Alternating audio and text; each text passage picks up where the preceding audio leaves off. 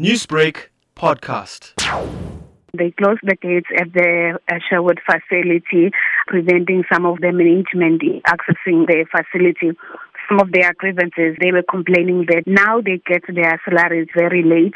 They even told us that they only got their salaries early this morning, whereas they were supposed to get them at the end of the month.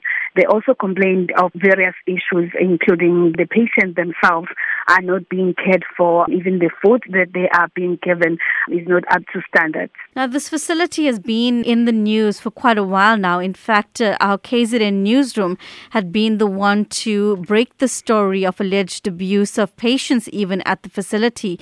So this has been an ongoing problem. Indeed. You'd remember that there was an investigation concerning, one of the patients there who had, allegedly raped another patient.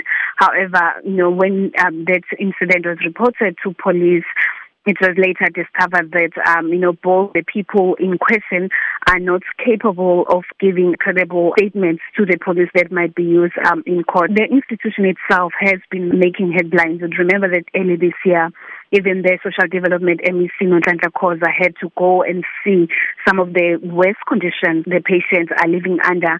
I remember I was on that story on that day. There was a time where I could not, breathe. The stench that was coming from the bathrooms and even the kitchen. We saw a stale food that was allegedly being fed to the patient.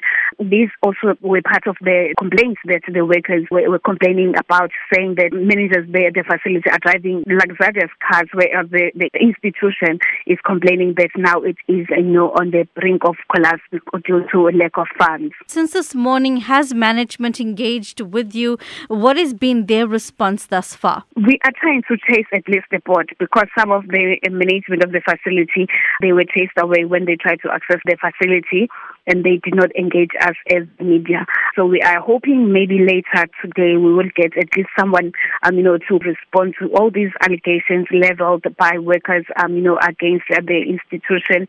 However, we spoke to one person who was on the side of the parent of patient who said that fortunate that the last 2 years the institution has been on its worst condition over the last 10 years.